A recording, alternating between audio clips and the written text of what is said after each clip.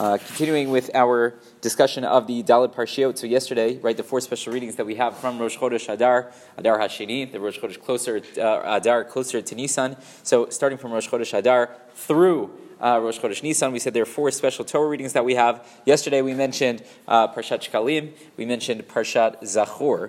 We'll continue now with the final two. So he says Hashlishit. Remember, this is the Mishnah Brura's quick summary of the different parshiot, but again, there are more halachot here. We'll try to get to some of the details, but feel free to see this section if need be. So he says, Hashlishit hi parshat para aduma. So the third Torah reading is the Torah reading for the para aduma, which comes from Parshat Chukat, v'hi b'shabbat shekodem parshat HaChodesh, which is always going to come before the Shabbat prior to Shabbat HaChodesh, which is going to be the Shabbos right up to or even on Rosh Chodesh Nisan itself. So this is the Shabbos prior to that Shabbos. Shkena yasrei fataba mibar samuch leNisan k'dei lazot ba et bnei Yisrael be'ifer hachatan biyad achar hakaman mishkan k'dei shiyu teorim yuchlu la'asot haPesach bizmano. So he says the reason why we do it at that point is because as soon as the Mishkan went up, the Jewish people needed to make sure that they were going to be ritually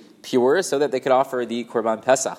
And remember, a person who is in a state of Tumat Mate, they've come into contact with or proximity to a dead body, the only way they can become Tahor is through this Para Aduma, this red heifer ritual. So they would have to do that before offering the Korban Pesach. That's why we're going to do it right around this time. Lakach Korim Parshazo Li Palel Fanav Yitbarach Shkam Aleinu Yizrok Mayim Torim B'Mheira. So our doing it now is as if a tefillah, a prayer to Hashem, that He should also be zorek. He should sprinkle upon us the mayim teorim, the purifying waters, very quickly, very soon. Because obviously we would love to bring the Korban Pesach this year if possible. So that's reading number 3. Finally, Haravi'it, the fourth, is Parshat HaChodesh, the Torah reading of the mitzvah of sanctifying the new moon from Parshat Bo. We read it just a few weeks ago. Hasamuch leRosh Chodesh Nisan, which comes the Shabbos right before, immediately prior to Rosh Chodesh Nisan, or sometimes it falls out on Rosh Chodesh itself. Why? Kidei l'kadesh Chodesh Nisan, right? Because we want to show a special sanctifying of the month of Nisan. Dichtiv b'Torah Chodesh hazeh lachem Rosh Chodashim,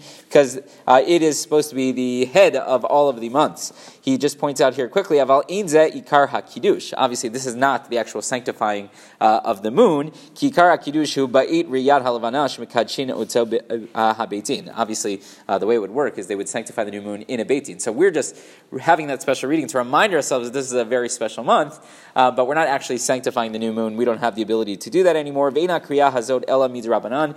And this Torah reading is only rabbinic in nature. Now that's fascinating because that would seem to indicate that the previous 3 are not rabbinic in nature. Maybe they are more, or maybe they are less. So I have to figure out what is the state of these different Torah readings. We know, sort of, right? Parshat Zachor, that seems to have some sort of biblical roots. That's going to be a chiyuv d'oraita. There's a little bit of a dispute of Parshat Para, and then we're going to have to figure out what's going on with Parshat Shkalim, that we didn't mention anything about it, but you'll just have to keep on coming back. Everyone have a wonderful day. Rabbi Chanan ben Akash Omer.